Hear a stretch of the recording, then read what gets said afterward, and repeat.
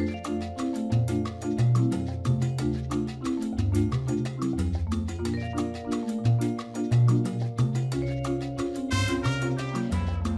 Intern Whisperer Employer Tip of the Week is you benefit greatly by working with interns. We did a skills-based study of interns and their employee mentors. 93.1% of our E4C employers reported their mentoring skills improved tremendously. That was strongly agreed and agreed. Mentoring skills are in demand and they accelerate skill development for employees and increase retention. So sign up today to become one of our employer mentors with E4C, Employers for Change. Welcome to the Intern Whisperer. Our show's all about the future of work and what jobs and all of the industries are going to look like in 2030. And our guest today is Sue. And you're going to tell me I'm saying your name wrong, but I'm going to give it a shot. Sue, I know it's not Bohle because I think you taught me that. It's Sue Bohle. Bohle. Today's guest is Sue Bohle with Serious Play Conference. A little round of applause. One of my favorite women to talk with. So I'm so excited to have you as a guest. I know it's going to go great. Tell us about yourself with just 5 words, Sue. Oh my, well, optimistic, thoughtful, hopefully a leader because I've run an agency and I tend to grab the podium or tend to grab the responsibility of leadership sometimes. My daughter says I'm driven, but now I'm retired, so I'm trying to get out of the driving seat. Actually, not really retired, as you know, but past the age when most people do retire, and I don't apologize for that. I want to stay interested. I want to keep learning. I want to keep contributing, and I certainly am a person saying women deserve to have every opportunity. That's some really good stuff. So that obviously supports that learning side. I added one for you because out of all of what you were sharing there is continuous learner. I totally find you to be that person. Driven, I would absolutely be in favor of that word choice too. Optimistic, I think so. I think you were extremely optimistic, but that's like 3. What are your other 2? Do you have 2 more? Sharing. Oh, yes. Yeah. Athletic. Because you have a background kind of in education also. I definitely have a family background in education, and I was a high school teacher for 3 years before I embarked on a change into a more specialized field that I felt would help me grow. And you mentioned, I think, athletic just a minute ago. Well, I had a family also that was very athletic. My mother was one of the earliest golf stars and played exhibition games with Patty Berg, if any of you remember your grandparents talking about her. But also my father was a coach and athletic director. My brothers were all-state, all-American in one case, and there wasn't much for women then. But I'm now hopefully getting my granddaughter, who's 9, into sports. And I just loved all the years I watched my daughter play volleyball in an NCAA team after Title IX, which led more women to have an opportunity to actually be in sports. I find you to be a woman that's very, very inspiring. So I know one of our questions later down the road is like, what would you tell women that want to get in? And let's just go ahead and throw it out right now. What would you tell women that are interested in getting in PR or in the game industry, which in the game industry is predominantly male? I don't know about the PR industry, but what would you tell them that they should do now to be able to be seen and be heard, so to speak? Well, PR is now a major, and there are some very good schools of public relations. When I went through college, there was journalism, which is the field I really count myself as being in first.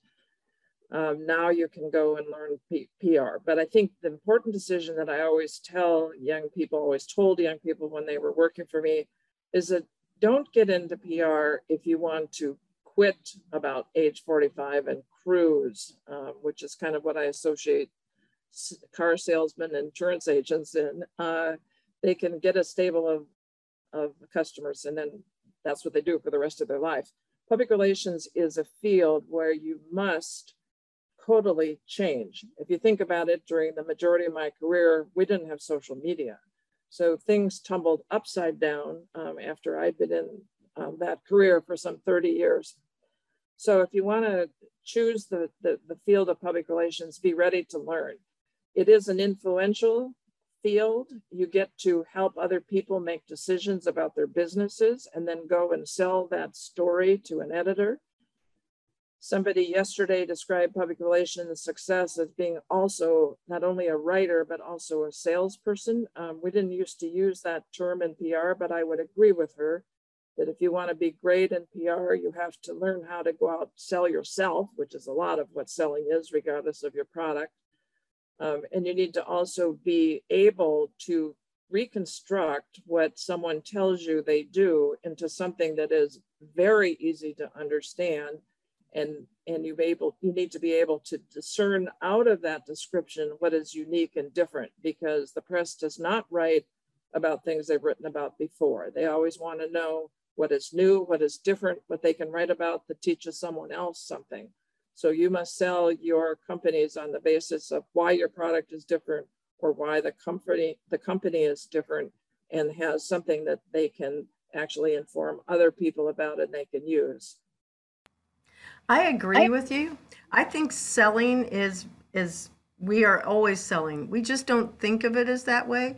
Selling can be when you're in the grocery store and you say, "Oh, look at these bagels. I love them. They're awesome."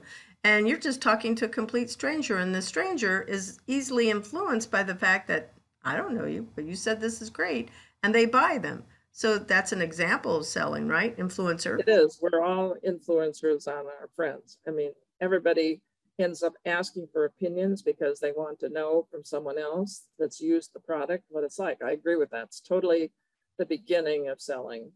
And you also have to be speaking for people that are thinking about careers. You have to be thinking about selling yourself if you want to get to the place that you want to be. From the beginning, you need to learn things about looking across at someone else and selling yourself, like eye contact. Do you have good eye contact, or how could you work on making it better?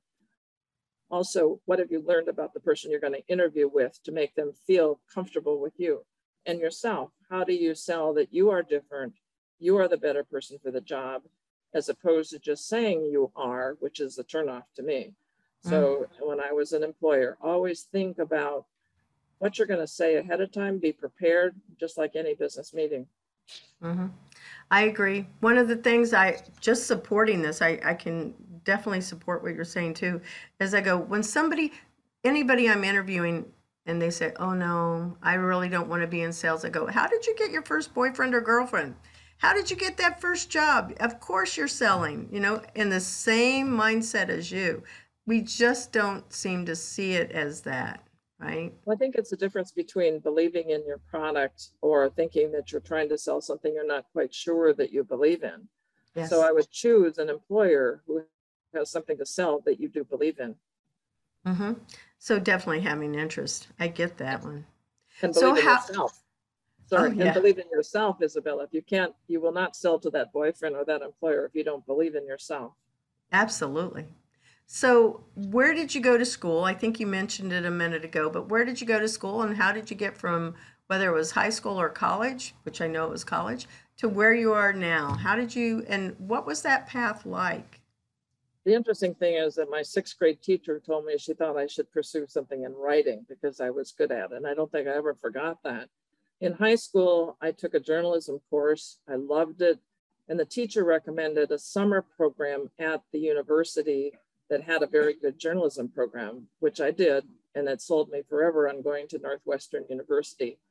From there, I went out and tried to be a teacher, which is what my father recommended I do for a profession. So for 3 years, I was a high school journalism advisor, and we won awards for the yearbook, and we did dances to raise money for the things we need to give. But I was not increasing my own intellect. So I went back to graduate school. I had originally wanted to be a writer. Teaching was just a safe job, and that was what most fathers told daughters at the time. But I went back to school, decided to try to find a job in magazine, could not find a job in magazine, but found a job in public relations. And from there, I worked 10 years in a national agency, then was given a chance to start my own agency, which was a very interesting time. I had a 2.5-year-old and a 10-day-old baby. I had to make a decision very quickly, because he gave me 10 days to do so, about whether I wanted to strike out on my own, which my husband was terrified of. But I did it, and I carried her around on a backpack on my tummy, and found a space and started my own agency, and the rest is history. On the other hand, I had to support myself, and so I had to decide what industry to go into. And I was looking at the development in the Silicon Valley at the time of the beginning of the PC. And so I said, wow, I think there's going to be a lot of business there. And so I worked around and got my first client, and worked in tech, especially in like I said, in the PC realm, and all of the devices that attach and make a PC work better. And then one day I got a reference from one of my clients to Atari. So from there, I got into the video game business.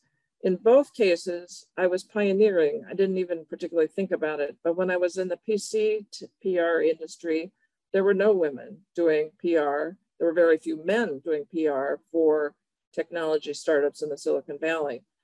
20 years later, when I got a referral to the video game business, there were no agencies working in the video game industry. It was in microcosm.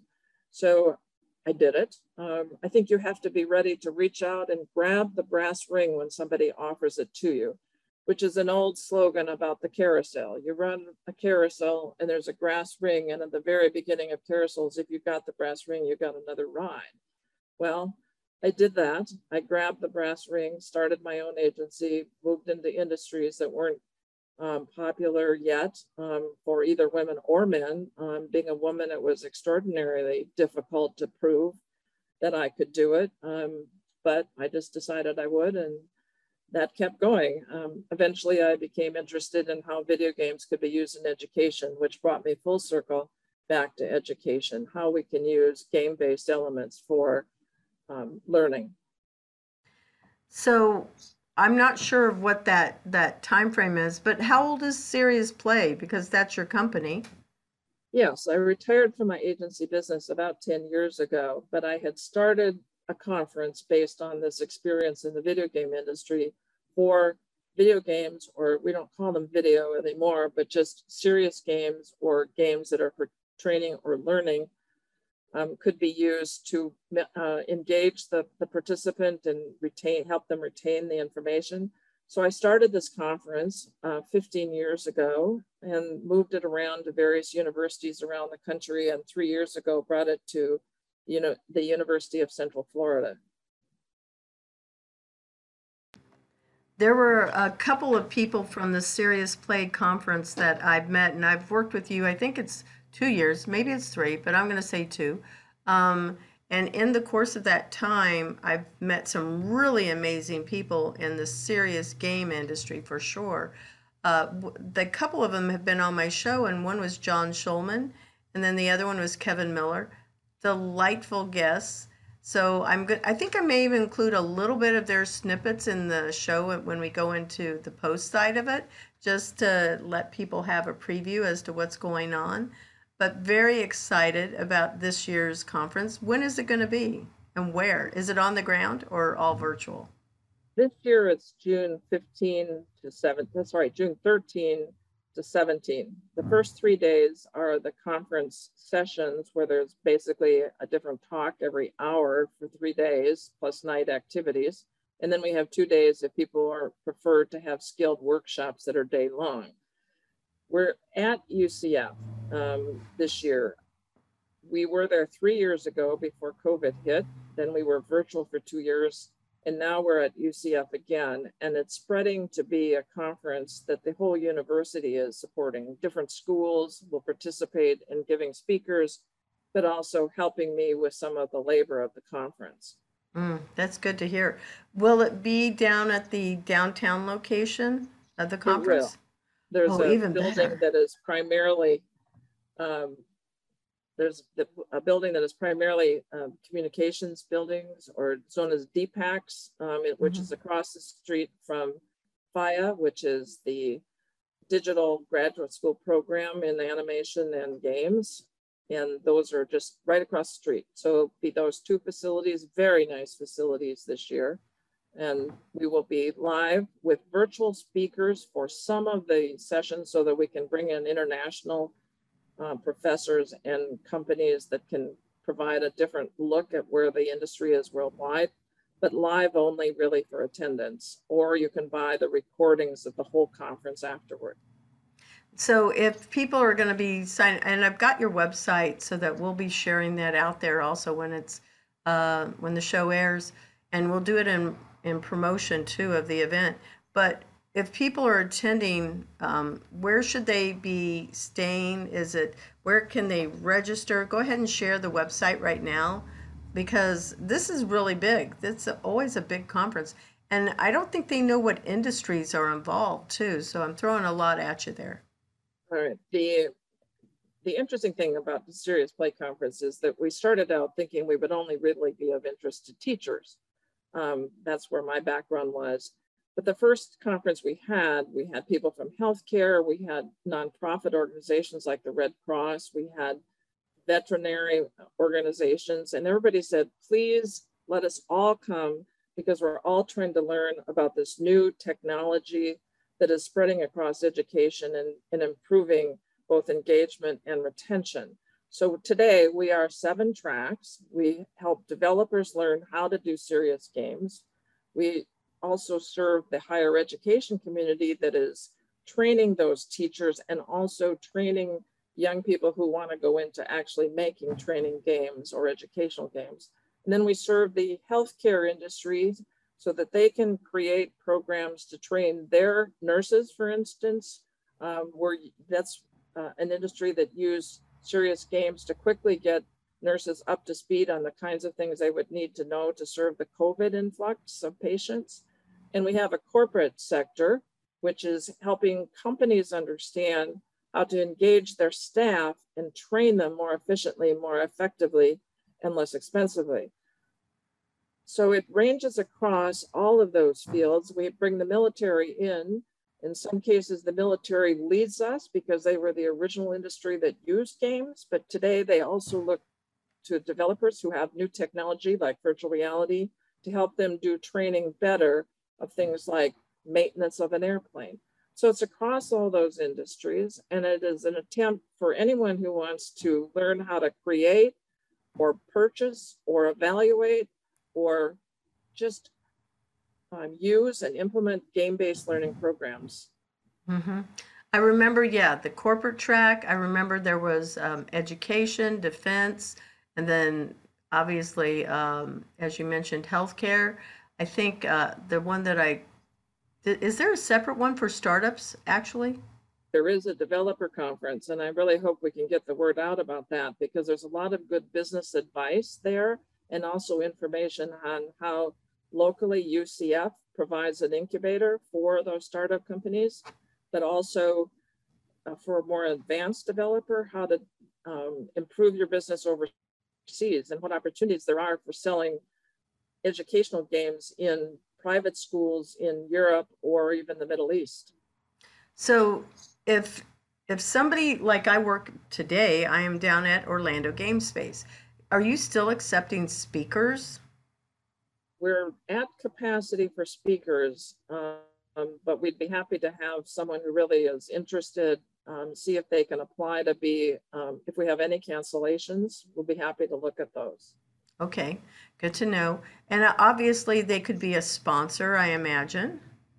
Well, one of the interesting things about being live is that you can have hands-on demonstration of the products that are being talked about in the sessions. In the sessions, we don't promote products. In the sessions, they talk about how the learning program was developed, the challenges, the objectives, the strategy, the assessment. They're helping people learn how training can be picked apart to understand why it is good, because it is using these game-based elements. But with our live program back at UCF, we will have a huge exhibit hall. And during the lunch hour, before the session and after the session. At all these times, people can go and look at the products that are being demonstrated. We have an awards program, so the award winners will come and show their games, and we have sponsors who are sponsoring, for instance, lunch in the exhibit hall to help people have a reason to go over and skip lunch. And we have an evening game night where you can go and see these games as well. I'm super excited about that because, as you know, I have several companies and you and I collaborate, but one of them is Cat 5 Studios. And so Cat 5 has produced a game, Enter Pursuit game. It's on Steam, a little self-serving, promotion there. But the game itself, it's not educational, but it has an educational spin to it. Every planet has a skill that they're learning to earn in the game. My goal is to get Cat 5 moved over into that serious game area. And what I liked about your conference too is that people can network like crazy and that you can meet so many people and there's opportunities across the pond, so to speak.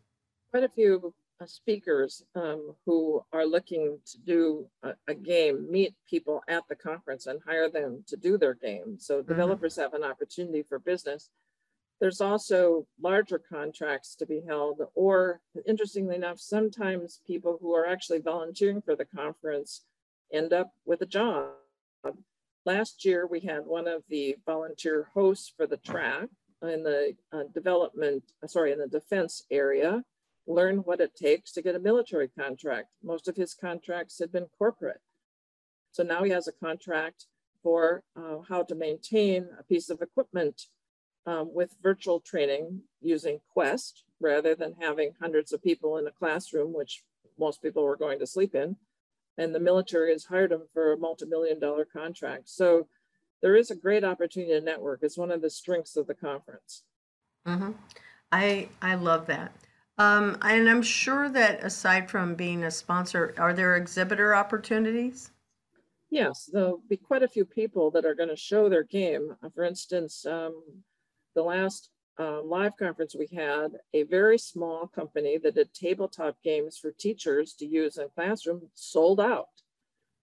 We're hoping that same thing will happen this year, but there's very little opportunity with all the digital products to actually experience them and talk to the developer themselves. It's all, this vague thing about being online. So that's what I think is valuable to most exhibitors, to have people touch and feel your products. And even if they're not buying, they will give you the feedback you need to make it more successful. I totally get that one. Well, so what's the size of this conference too? Like how many people attend it? Keep in mind, I know that we're talking about virtual, which was all the past 2 years, and now you're back on the ground, but it sounds like you've got like thousands of people attending. Well, it's not thousands yet. Maybe it will be. It's certainly hundreds. And it's a little hard to tell what's going to happen this year. But a couple of things are interesting. Last year, we actually had 500 people, right around the number of 500, participating in one way or another, online as hosts or volunteering to help or just listening. Or speaking. This year we will be live, except for the virtual speakers who the live people can listen to in a conference room set up for a Zoom conference. And this year, we don't know. I mean, I'm hoping we will have several hundred, maybe it'll go up to 500 or more. I'm having more early inquiries about sponsoring, more early inquiries about signing up before I even have the program up and the registration fixed. So I have high hopes that this really will be a good year. We'll have someplace between 300 and 600. Big span, but I'm just not sure at this point. Yeah, who can tell, right? Every month it's like, okay, well, what's going to happen this month in the world of COVID? The new COVID variety that they're talking about on the news is very scary. We'll have to see. Yeah. You were recognized as one of the top 100 women in the game industry, and also separately, even in public relations. Is that an application? How does somebody get recognized for that? Because I know you've been working hard, but I sit here and I go, I work hard too. Do you recommend that I apply for things? Is that how somebody gets recognized? none of those honors really were applied for. I think you need to search the sites for the opportunities because sometimes there is an application. I think that the media does try to pick out the leaders in any industry. Almost any online or print magazine will have an editorial calendar that you can look up and perhaps find if something is coming up. To me, it's just about working hard and somehow it all works out. I was in an industry where there were very few women. I just didn't let that bother me. I got introduced as, okay, you want to meet the CEO? Here's the CEO, Mr. Bohle, once, because my staff was laughing at someone insisting on meeting the man. It's more open for women today, hooray. But we all have to be part of that movement. And I do have a story I tell about that. I don't know how many of you out there remember Gloria Steinem. But in the 70s, she's now in her 70s, but in the 1970s, she broke away and had a magazine promoting women. It was unheard of. And she really drove opportunities saying women are capable of working in corporations. We can really do it. Well, I met her once. And I think she's the only woman that I ever was so stunned by I couldn't think of a question or something to say to her. But I finally garbled out when I was walking her across to a speech she was doing. Gloria, so many of us have reason to thank you for promoting women. And she said to me, oh, Sue, thank you very much. But what are you doing to promote women? So I think we all need to think about that. What are we doing? I never compete with men. I just do my own thing. And I never hired women for more money or less money, importantly, less money than I was working for men. But I never really thought about it. I always looked at the quality of that person.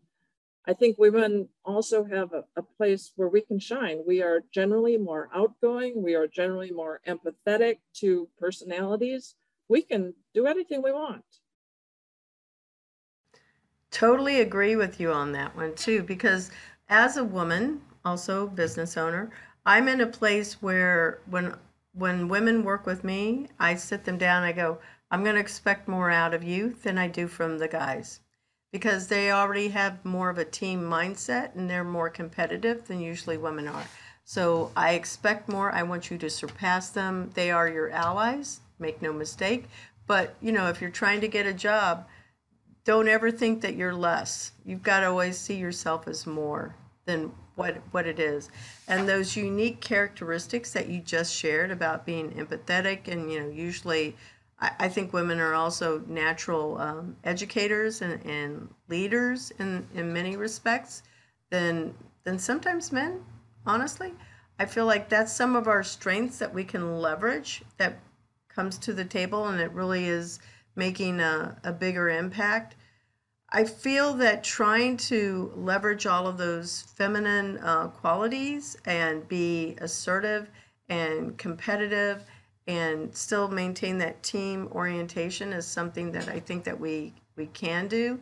I've sadly worked with some women that are not as supportive of our gender as we should be. So I feel like we as women, we should be very, very supportive of other women and not see it as a competition as to who's better than the other, but let's team-oriented thinking.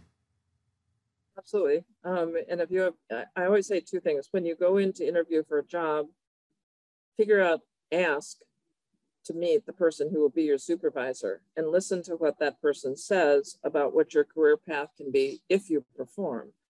By the same token, once you are the boss, look at the people underneath you, men and women, but offer them the chance to grow as quickly as they can. And remember that if they grow quickly, they will be supporting your ascent as well.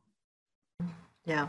Nobody gets to the top by themselves. They really don't. There's always somebody that has helped you along the way, and that includes parents that, hello, you didn't get into this world without them. So we are never here just to serve ourselves. We are always here to serve others. And if we stay in that mindset, it's not all about me. It's about, everybody else that I'm here to serve, whether they're customers, family, friends. we can certainly give a lot of recognition and help each other get to achieve those goals. It's also about asking questions. You know, I had a boss once who taught me, I thought he taught me to write. And I talked to him about that once, and he said, Sue, I didn't teach you how to write. You taught yourself. But the way that you taught yourself was by being in front of my desk for every question you had.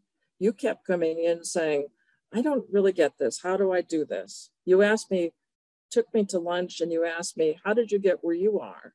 You stayed late. And if I was around, you would come in and say, what more can I do? How can I advance?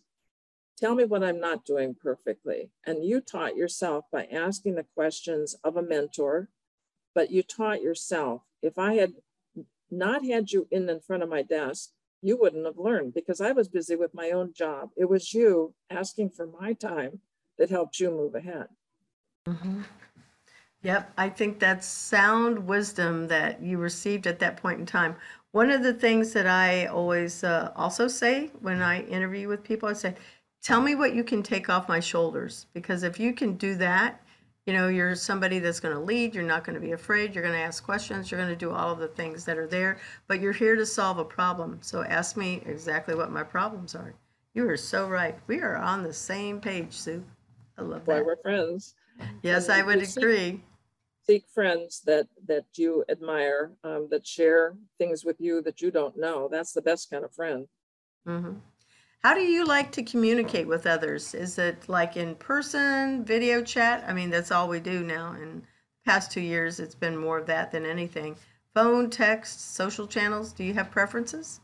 You know, the funny thing about COVID and our use of Zoom is that I feel that I can become friends and can know people over Zoom. And I would never have thought that before.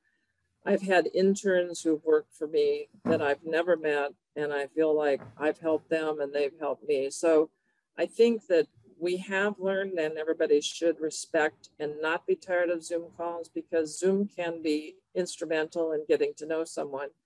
There's also a little bit of a shield. I mean, you can be more informal. You can still ask all those questions, but you can do it virtually. But communicating, you know, the interesting thing, I think I'm the last person that still sends out a Christmas letter. We're changing. We're Yeah. changing. And I'm using Zoom more and more. I mean, I'm really anxious to get back to a place where we are in a room and we're networking. And I really know my attendees are asking for that. And I'm looking forward to it. But I think any communications that you do with someone else can be useful. And you need to develop a skill and a comfort with them so that if that is your requirement, that you can do it. My daughter, who followed me into the communications field, was interviewed by Zoom like 15 years ago. It was brand new. She was in a room and she was interviewing for the office of a company in another city. And I just couldn't imagine that she could survive that. I thought she'd be scared to death, but she was quite a verbal person and it worked. And after that, I thought to myself, you know, I can use it to interview people. I can use it to sell people.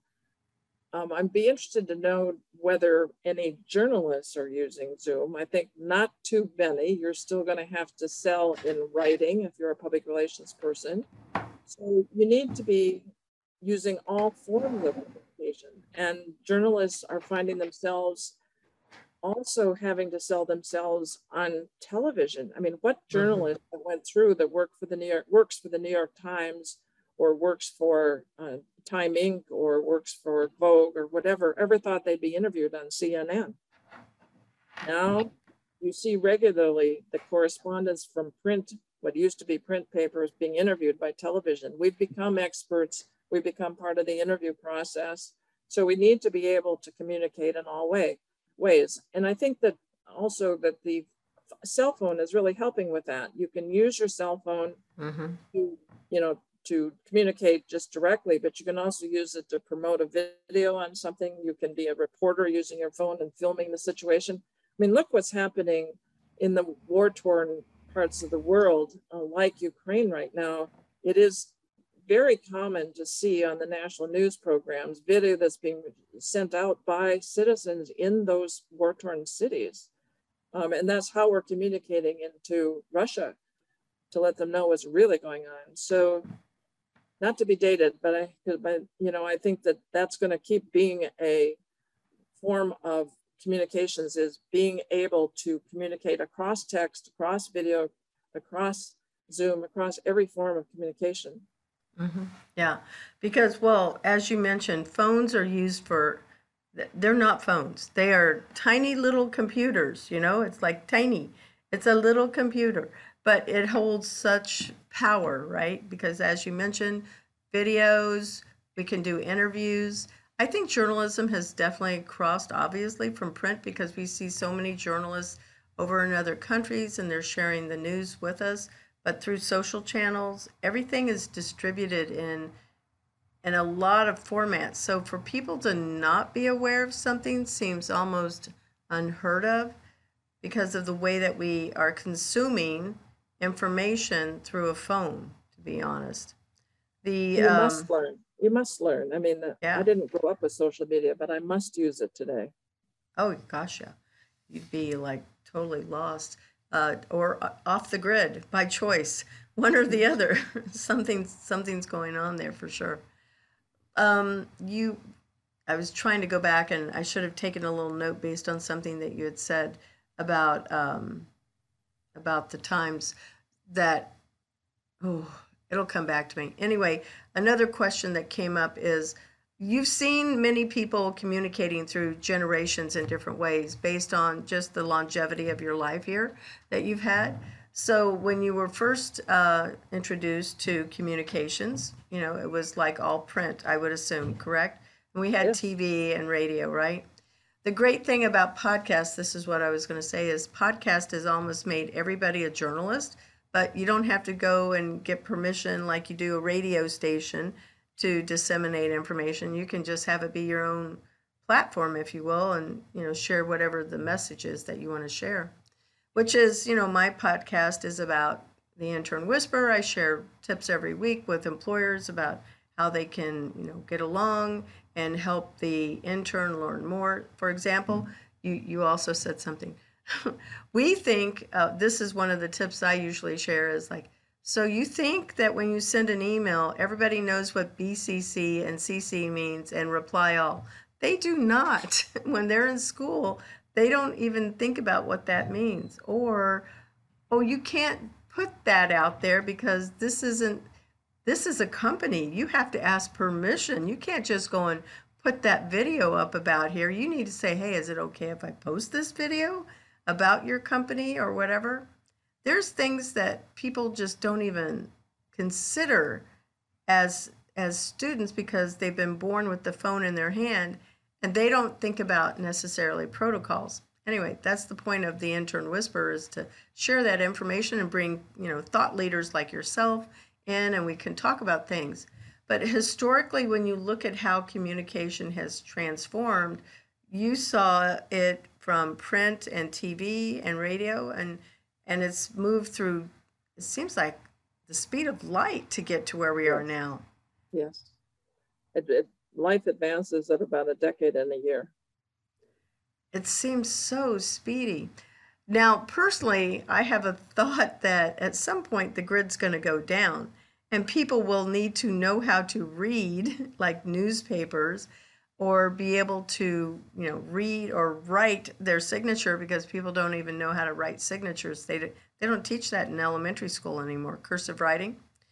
And we just do digital signatures. But I believe that the grid will go down and stuff is going to change. What are your thoughts on that? Well, lately I've been interested in the fact that there's more than one internet, or there will be more than one internet, and the intersection of that will not be what we think it is right now. For instance, China is building its own internet. Russia is building its own internet. I would hope that we may come to a better situation where everything is shared as it was at first. And what people don't know is that your computer is part of the internet. It supports it with its technology. It's not run off some big giant computer somewhere. So we're all part of it, and cyber attacks could bring it down. I think that is more the situation, that the internet will continue and everything will go digital, newspapers, magazines. We won't have a print edition. I'm being told I should cancel my New York Times. I won't do it. I still read it every day. But I think everything's going digital, and the next round will be to continue to improve the cybersecurity, and we will still have more of a digital way of communicating. That said, I mentioned earlier that I'm anxious to get back to face. We have been able to use the video of Zoom to talk and create relationships with people that we don't know over space of time, but we do need that personal touch. And everybody needs that. It is not people that are alone and lonely suffer from not having that, the same way a prisoner in solitary does not deal well mentally with being alone. So I think we will still, I think, continue to move and have better technology. And I just hope that people will be there. Like, I think I get as much out of young people as they get out of my teaching. And that's because they are ahead of the curve of technology because they grew up with it, like you said. So if my 9-year-old granddaughter is the one who helps me use the TV remote or the phone in a new way, we just have to continue to learn how to you learn from younger people. So I think dependence on younger people for a certain amount of our knowledge for communication is going to become a bigger theme than it ever used to be in the past, when we were dismissed to go to bed because adults were going to handle something. Oh gosh, yeah. I would agree with you on that one. So we're going to take just a moment to acknowledge our sponsor, Cat 5 Studios. The Intern Whisperer is brought to you by Cat 5 Studios, who help you create games and videos for your training and marketing needs that are out of this world. Visit Cat 5 Studios for more information to learn how Cat 5 Studios can help your business. Thank you, Cat 5 Studios.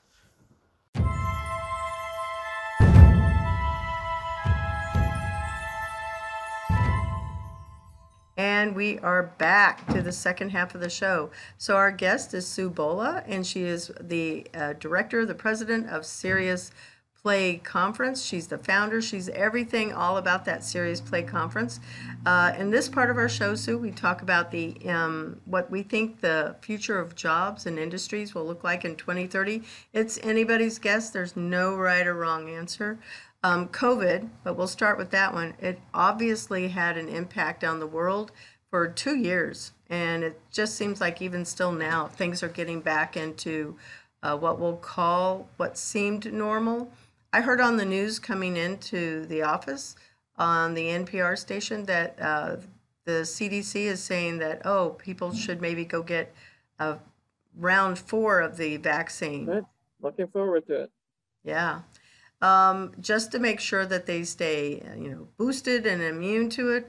But we know that it's had a huge impact on business. We've seen a lot of companies shut their doors, but there were things that almost overnight, they just blew up like crazy. Zoom is one of them. We're using Zoom right now. And a lot of video services had to transform, and that includes the education industry.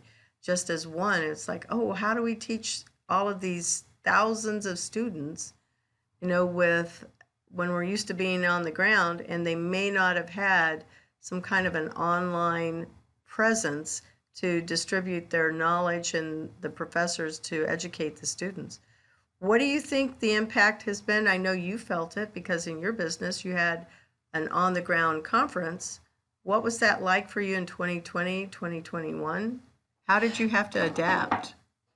We had to flip immediately because COVID really became a phenomena that could not be avoided about April, before my conference in June. So we totally flipped and had to come up with the technology to support Zoom for 100 sessions, which is not easy. You can support Zoom for a few sessions easily. Supporting for 100 is a whole technology nightmare. So we changed and we did it, and we did it hands-on, but there are a lot of companies that can support a platform like that easily. What I think about COVID's impact, though, is really more than my conference, which is a single event, is it's impacted the whole work style of the world. I have two children, grown children with 2 spouses, all of whom work. And the interesting thing about it is 3 out of the 4 work virtually. That is just totally beyond blowing my mind. My daughter went every day to work, and one day overnight, she didn't leave her house for 2 years except for going out when she needed to take the kids to school and when they were back in school. We had school kids at home wearing, online, having to learn how to do that. And I think those things are not all going to change. For instance, I'm also ordering online. I did it for safety, but I also did it as I began to realize how much time it could send me, that I didn't have to go to that place of business and shop. I could just order it and have it delivered to my door. And I think that virtual, I have a former employee who runs his company totally virtually, saving all that money that I spent on space and parking and all of that. And I see my daughter, who's taken a position as a senior person in the marketing consulting, saying she's never going to have to go to an office because the headquarters is in Seattle and it's a virtual company. So I think a lot of these things are changed, and I don't think they're bad. Whereas it's been crazy for my daughter and daughter-in-law to be home with the kids when they had school at home, they also learned more effective ways to deal with that. Thank goodness the kids are back in school, but they are working at home and they don't have to spend the time going to the office every day. So they don't want to go back to work. They've taken jobs where they don't have to. They haven't been belligerent or been forced into a situation of change, but it has worked out for them very successfully. Yeah, I can totally agree with you on that one. I know that the food industry was also impacted heavily because people were going, okay, we need food, we want food, we don't want, how do we get our groceries? It changed everything. So new businesses popped up where, food delivery was really overnight expanded. We already had Uber Eats, but food delivery became just way accelerated in how they were distributing that. I think the biggest hurdle was like little kids, K through, 5, K through 5th grade, with making sure that those kids got educated because they need playtime, they need socialization skills. And I think that, when we were talking about earlier in the show, is one of the biggest areas. I feel like at some point people will go back to the office because we're made for relationship and people crave that relationship and being able to interact and face to face. It may not be 5 days out of the week for some businesses, but for the most part, I think it's going to be, okay, let's come on back. Flexible schedules, if you will.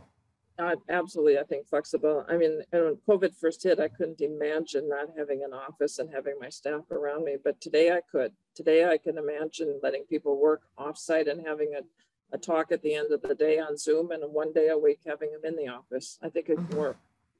I think it works better probably with adults, but with children, I think that the kids are the ones that are and they will adapt, but there's still this socialization need that is there that I just don't see that online video does it. It can't compare to being with a live person.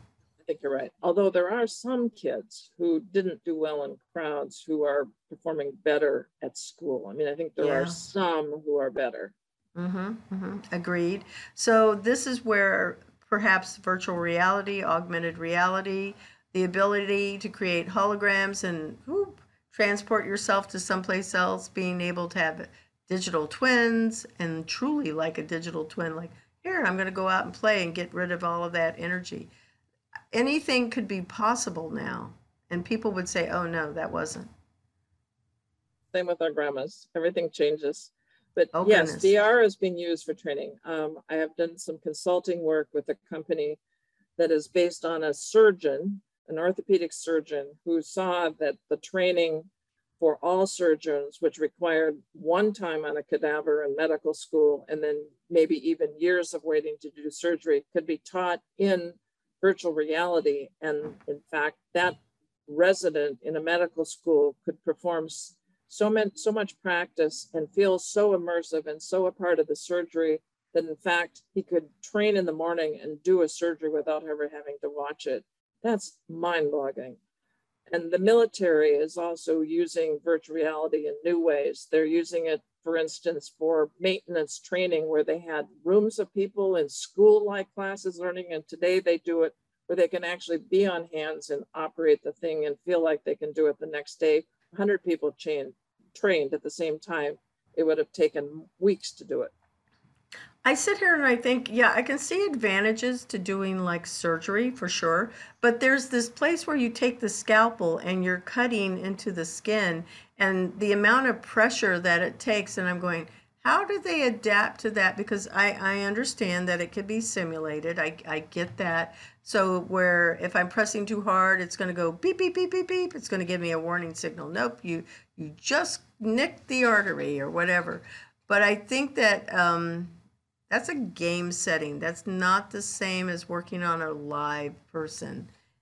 Well, actually, most training for doctors is watching another surgeon. If you have a surgeon doing something in virtual reality, and you can go in there and see his hands, and then you can take your hands and participate, it feels like you are learning surgeon to surgeon. The name of this company is Precision OS. Precision OS Tech is their website, and it's absolutely fascinating. I would recommend anybody who's thinking about using virtual reality see how the life-threatening moment that a surgeon picks up a scalpel and does go and make that incision can be taught virtually in days rather than years of watching. That's interesting. Well, I'm going to look for them at the Serious Play Conference. So I know that you're going to need lots of volunteers for that. We should definitely say, okay, how can people volunteer for this event? Well, I'm going to need people to register, to add ribbons for badges so we know who's a speaker, who's an exhibitor. I'm going to need people who can take the videos we are doing a video today and just edit it so that it can be posted for everyone to look at afterward. And I'm just going to need people to also monitor the rooms, making sure that every session is recorded. So there's a lot of opportunity for participation, and you do get a free registration for basically a full day of volunteering in some way, which might mean sitting in a room in a track for a day. Or sitting at the registration desk. You can then go and see the rest of the conference free. And there is a place on the website where you can sign up for that. That's good to hear. So is it Serious Play Conference, or what's the website? Serious Play with an abbreviation for conference, conf.com. Okay. Serious Play, conf.com. Okay, well, that's good for people to know. Robots, augmented reality. I think I've only got you for another couple minutes because I remember you saying that you had to take off. Any of those comments that you want to share? Virtual reality, augmented reality, robots? You have a preference? I think it'd be of interest to more people. There certainly is robotics. There certainly is virtual reality, which is the newest thing, but there's also speakers who will talk about how to analyze whether or not you have a successful program. Just the basics of thinking it's exciting to learn that way may not prove out to be actually true. So you want to be able to evaluate it. And as opposed to having to buy time on IBM's big calculator, there are software programs that you can use. So the conference covers all aspects of creating, making, evaluating, purchasing, and implementing serious games and simulations. Any great mentoring advice you want to pass on to our listeners? Just decide whether or not you want to continue to be an interesting person. Choose a career that keeps you young and enjoying life. That is good advice there also. And how can people connect with you? Do you prefer LinkedIn, through your website, which you just shared? I think probably just connecting directly with me. My email is very easy, sue@seriousplay.com. Pretty much the website with my first name in front of it. And I'm happy to share any questions, share information and answer any questions. Mm. Well, thank you so much for being here. It's always a pleasure to get to speak with you, and it's always so nice. I know you're coming back to Florida, so I look forward to giving you a hug. Well, me too. Thanks so much, Isabella. Bye-bye. Bye-bye.